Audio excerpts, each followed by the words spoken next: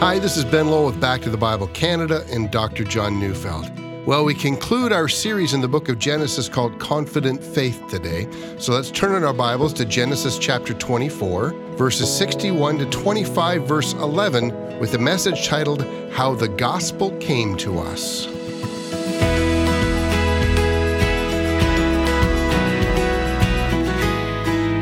I have a troubling memory I'd like to talk about. One Sunday after preaching, a high school student in my congregation approached me.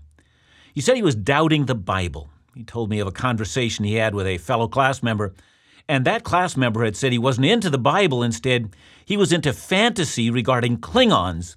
And if you don't know who they are, they're in the Star Trek space series. Now, that wouldn't have been troubling to me. After all, he's a teenager. But what this student from my church said next troubled me. He said, the more I've thought about it, the more I think that perhaps you can just make your choice as to what you want to believe in. Well, fair enough, I guess. You can believe in whatever you want. There's no law demanding you believe in the Bible. But before he left, I had a series of questions for him. How much did he actually know about the Bible? I know, you see now why I was troubled. He went to my church. What did he actually learn from me? Now, I can easily defend myself on this point. I pastored a very large church, and I didn't recognize that young man, and I don't know if he only attended off and on or whether he had actually availed himself of the many resources that we had provided as a church.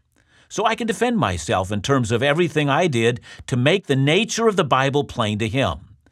But here's what troubles me. Whenever we teach the Bible or preach the Bible or read the Bible, or think about the Bible, or tell our kids about the Bible. Wherever we do that, without being mindful that when we read the Bible, we're reading a real historic document, well, then we fail to understand the Bible. Let me give you an example. Some time ago, I had an interesting conversation with a woman that went like this. She just read Joshua 4, verse 9. It says, And Joshua set up 12 stones in the midst of the Jordan, in the place where the feet of the priests bearing the Ark of the Covenant had stood, and they are there to this day. Now, here was her question. Are those 12 stones still there? And I said, well, I didn't know, but I said, probably not. And she said, well, then the Bible isn't true. And I was dumbfounded. The book of Joshua must have been written and completed sometime around 1390 to 1380 BC. And I said, when it was written, those stones were there. But she said, well, it says that they are still there. Well, oh my! She had no idea what she was reading when she read her Bible. It's an ancient document. And for that reason, her faith had no solid grounding. See, it's never enough to tell our kids, well, that they're sinners, that Christ died for them, and that if they surrender their lives into Christ's hands, their sins will be forgiven. They will receive the presence of the Spirit. They'll be adopted into God's family. They'll have the hope of eternity. See, I get it. That's a glorious message. That's the heart of the gospel. That's everything we're about. But that leads me back to the fellow with a Klingon friend. According to the Star Trek series, you can travel the galaxy. You can bravely go where no one has gone before. You can explore new civilizations in the galaxy. All that neat stuff that a young mind thinks is fantastic. But there's a great deal of difference between reading fiction and genuine historic literature. See, unless we tell the next generation, well, let me explain it again. One time when I was in Jerusalem, it had just been announced, and I heard the announcement, that archaeologists had just discovered a sealed clay jar with writing inside, naming the names of King Hezekiah's advisors. See, the same names that are found in the Bible. See, unless we explain that we're looking at a real historic document that took some 1,600 years to compile, written by some 40 different authors, 3 languages on 3 continents, comprising one book. Well, unless we make that matter plain, nobody's going to get it. Unless we explain that archaeology has attested this to be real history, that we have countless manuscripts verifying the authenticity of our documents. See, unless we explain that stuff, that this is God acting in history, well, then people, if they don't know that, won't know the difference between talking about truth and simply talking about something we happen to believe. See, furthermore, this is so important, Unless we explain the development of the revelation from God, we're making a mistake. When I hear people say, "Oh, you believe that there's just one God?" Well, that's your religion. Clearly, if that's what they think, we've failed them. We should immediately say to them after that, "Did you know there is no monotheism in the entire world that does not take its point of beginning from a man named Abraham? Have you heard about him? Today, 1/2 of the earth's population believes their understanding from God came directly from that one man. He lived some 4,000 years ago. See, unless we explain the historic basis for what we believe, well, they think we're going to be just like the Klingon guy. See, I say all of this because today, in the last study in our study of Abraham, we're going to find that as we go through this study, some narrative, some genealogy, we're going to find history. See, too many of us pass over names of people that we don't know as simply meaningless. Let me explain again. Recently, I had my DNA sample sent to National Geographic to get a scientific analysis of my ancestry. Now, that did tell me something, and it is interesting, but what it misses is what's most important. My DNA report doesn't tell me how every generation came into being. Were they married for political reasons, or were they married for religious reasons? Were people conquered and some of the women raped? Do you understand what I'm saying? Without the context of history, we don't understand ourselves or our reality. What the Bible presents us with, among many things, is how God spoke to us in real history, and how that wonderful gospel within history came to us. See, once we grasp that, we know instantly that what we're talking about is not philosophy or religious ideas or people's belief systems. Instead, we're talking about truth, undeniable events in history that changed the world and therefore have changed and fashioned our lives. See, all right, let's complete our study of the life of Abraham. I'm starting to read with Genesis 24, verse 60. Abraham has sent his servant to the house of his nephew Bethuel to find a wife for him. He finds his daughter Rebekah, and arrangements are made to send Rebekah from her home in what is now Iraq to go all the way to what is now Israel. Genesis 24:60 says, "And they blessed Rebekah and said to her, 'Our sister, may you become thousands of 10,000s, and may your offspring possess the gate of those who hate them.'" You know, we've been tracing the success of Abraham's servant, who has gone to find Abraham's kindred, to find a wife for his son. And through prayer and through recognizing the providence of God, he has found Rebekah. She, like Abraham and Sarah, has made her decision. She will leave her home and her people group and her ancestral land, and she will set out on a wild journey of faith. And in the end, she will come to worship Abraham's God as she marries Abraham's son Isaac. God will bless the world through her offspring. And so in anticipation of this, for Abraham's faith was no mystery to his kindred, the family of Bethuel blesses her and wishes the Abrahamic blessing on her. Now to Genesis 24:61-67. "Then Rebekah and her young women arose and rode on their camels and followed the man. Thus the servant took Rebekah and went his way. Now Isaac had returned from Beer-lahai-roi and was dwelling in the Negev. And Isaac went out to meditate in the field toward evening. And he lifted up his eyes and saw, and behold, there were camels coming. And Rebekah lifted up her eyes, and when she saw Isaac, she dismounted from the camel, and said to the servant, 'Who is that man walking in the field to meet us?' The servant said, 'It is my master.' So she took her veil and covered herself.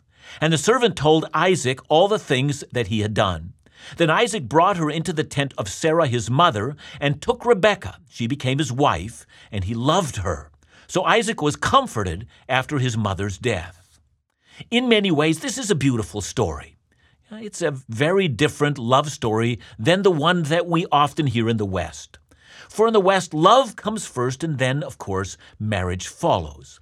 But in this culture, marriage occurs because of an arrangement, and love, if it follows at all, is a great blessing. But in this case, love does follow. The servant of Abraham has been wise in the choosing of a mate for his master's son. I want you to imagine the scene we've just read about. Isaac has been meditating. His heart and mind have been taken up on the Lord his God. Perhaps he's been praying about the role of God in his life as Abraham's son, a role that would bring blessing to the world, to multiply greatly, to inherit the land his father had come to. And perhaps he's praying about his own personal future, his calling and his wife. And as he looks up, perhaps to the horizon, he notices a train of camels approaching. He stands and watches, and from her vantage point, Rebekah sees him. And unlike that funny scene we see in so many movies where a man and woman run towards each other in slow motion on a beach, this meeting is very gracious and far more restrained. Rebekah's first action is to veil herself. Once we see why, we'll see how important that action is.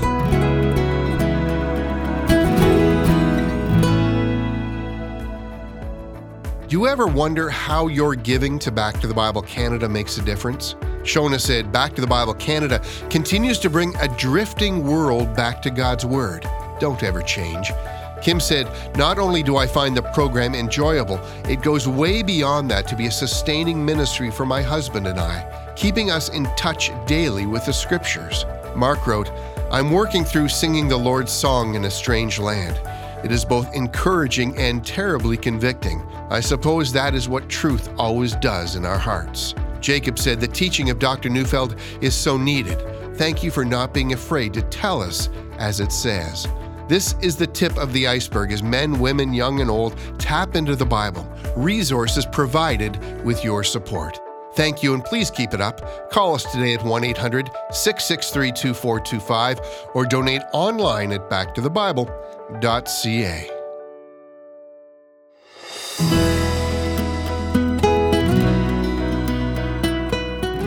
I want you to understand what it meant for Sarah to veil herself, for once you see it, it's a tender act of first love. In that day, unmarried women usually went around unveiled. They were veiled for their wedding. By veiling herself, Rebekah is demonstrating to Isaac that she is his bride. Her mind has been made up. She will be joined together with him. It is her first demonstration of a lifelong commitment to him. Perhaps the most tender part of the story is that when Isaac takes Sarah into his mother's tent, remember, his mother is now dead, and Rebekah becomes the mistress in the home, that Isaac finds comfort in her. His heart and her heart are drawn together. No, she's not a mother figure to him. She is his wife, and her role now replaces the role that Sarah once had, the role that Abraham himself will give up and give to his son. Isaac is the man through whom the gospel will come to the world. He now takes the lead. And after these events are recorded, our text now quickly turns back to Abraham himself. I'm reading Genesis 25, verses 1 to 6. Abraham took another wife whose name was Keturah. She bore him Zimran, Jokshan, Medan, Midian, Ishbak, and Shua. Jokshan fathered Sheba and Dedan. The sons of Dedan were Asherim, Letushim, and Limomim. The sons of Midian were Ephah, Epher, Hanok, Abida, and Eldaah. All these were the children of Keturah. Abraham gave all he had to Isaac, but to the sons of his concubines, Abraham gave gifts, and while he was still living, he sent them away from his son Isaac eastward to the east country. Many people unfamiliar with this story might be surprised to hear about this marriage. Remember that Abraham lived well over 30 years after the death of Sarah. But for those who are very familiar with the Bible, you might be a bit confused about the status of this woman named Keturah. The confusion comes about because, according to 1 Chronicles 1:32, Keturah is called Abraham's concubine, and in verse 6, the concubines are Keturah and Hagar, but earlier, Keturah is referred to as Abraham's wife. So what gives? Well, let me explain. Later on in Genesis, a woman named Bilhah will be referred to as both Jacob's concubine and his wife. And so we have an example of this same dual role elsewhere in the Bible. Now, I personally believe that the answer to this is quite simple. 1 Chronicles calls Keturah a concubine so that we would not confuse her role in the redemption of the human race. Her children should not be confused with Abraham and Sarah's son. No one can supplant Sarah's unique role in the history of our redemption. We see that clearly as we read about the 6 sons that Abraham and Keturah have. The first one is named Zimran. Jeremiah later will list the kings of Zimri, and it seems that the descendants of Zimran were a part of the tribes that belonged to Arabia, one of the ancestors of the Arabian people. I notice the fourth son is named Midian. The Midianites occupied the lands east of the Gulf of the Aqaba. You might remember that when Joseph was sold into slavery, that it was Midianite slavers who bought him and sold him to Potiphar. The last son, Shua, might ring a bell for you. You'll remember that one of Job's three friends was a man named Bildad the Shuhite. He clearly is an ancestor of Abraham, who was familiar with the God of Abraham, but seriously mistaken about the matter of why Job is suffering.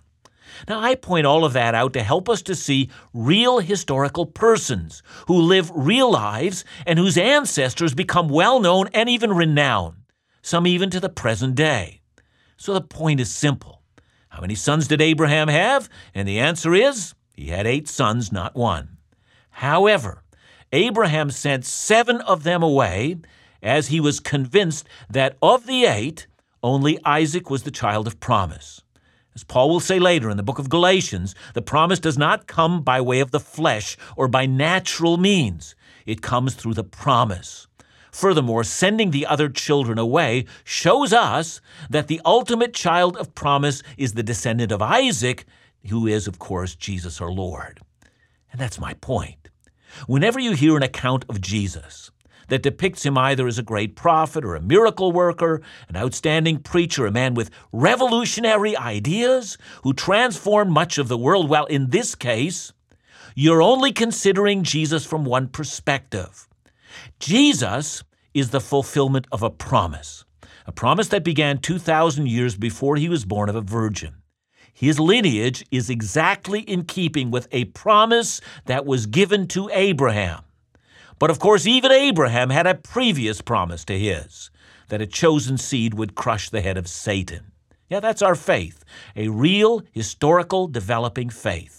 But this faith did not come about because of one prophet's revelation or one religious thinker's insights, but rather through generations of real history in which God demonstrates that he makes promises and keeps promises. You can investigate the matter. We are Christians today because of the history of our faith, that our history demonstrates the truth of our faith. Now we come to the end of the story. Genesis 25, 7-11. These are the days of the years of Abraham's life, 175 years. Abraham breathed his last and died in a good old age, an old man and full of years, and was gathered to his people. Isaac and Ishmael his sons buried him in the cave of Machpelah, in the field of Ephron the son of Zohar the Hittite, east of Mamre, the field that Abraham purchased from the Hittites. There Abraham was buried with Sarah his wife. After the death of Abraham, God blessed Isaac his son, and Isaac settled in Beer-lahai-roi. Again, notice the real historical record. When the account of Abraham began back in Genesis 12, verse 4, we read then that he was 75 years of age. Now at his death, we realize that he's been a wanderer and a nomad, with a fix on the promise of God for 100 years. That would mean that Abraham was 140 years old when Isaac married Rebekah, and you remember that Isaac was 40 at that time. He was probably 160 when his grandchildren, Jacob and Esau, were born, and he lived until those boys were 15 years of age. And so his life is an extraordinarily long life. But as some of the relief walls in Egypt show, some of the Egyptians of antiquity also had long lifespans like this. And this is key to the entire account. It's one thing to live a long life. It's quite another thing to have lived life well. You know, the ESV says he died full of years. Another translation says full of days.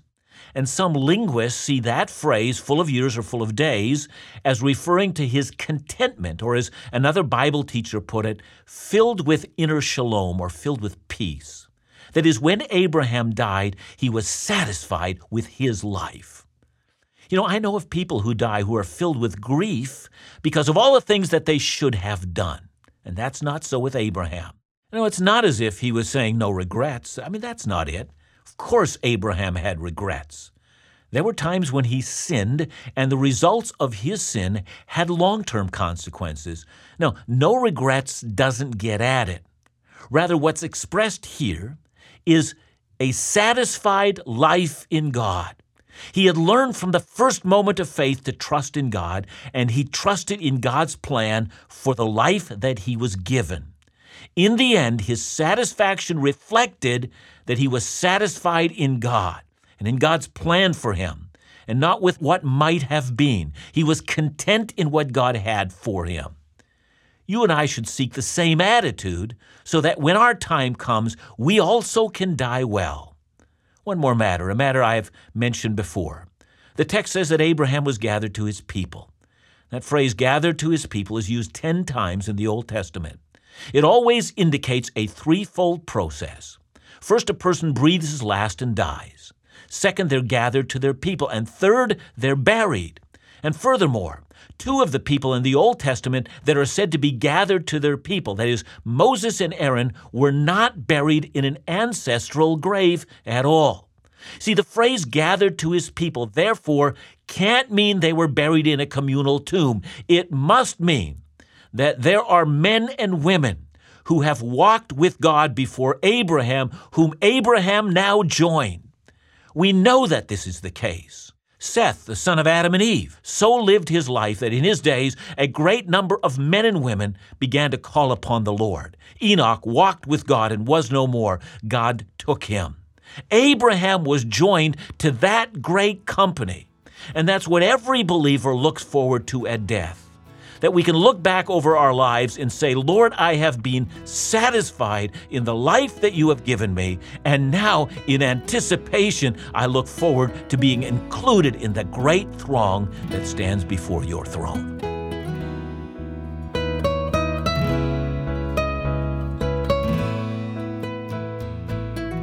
John, as we conclude this series, I think it's an appropriate question to ask. What do we make of the fact that Abraham died content? Yeah, how important that is. You know, we can't choose the context of our own dying. I mean, some of us will die in pain. Some of us, of course, if Alzheimer's or some other dementia comes into our lives, that's going to be our death experience.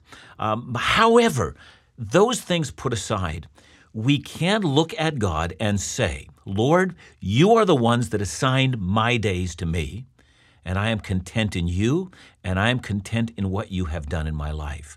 I think that should overwhelm us, and it is the life of faith to die well. Thanks so much for joining us today, and remember, join us again next week right here on Back to the Bible Canada, where we teach the Bible.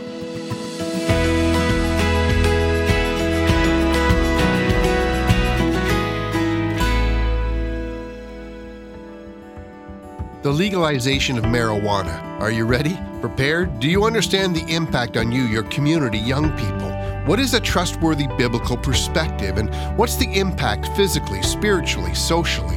In Doubt and In Doubt Live is about connecting today's issues of faith and life with a biblical perspective. Join In Doubt's Isaac Dagno, Back to the Bible Canada's Dr. John Neufeld, Dr. Lucinda Scott, and Mark Ward, author of Can I Smoke Pot?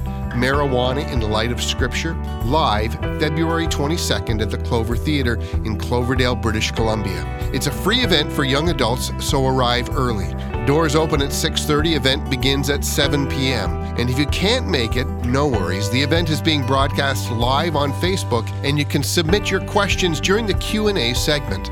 So, for all the info you need, head to indoubt.ca or call us at 1-800-663-2425.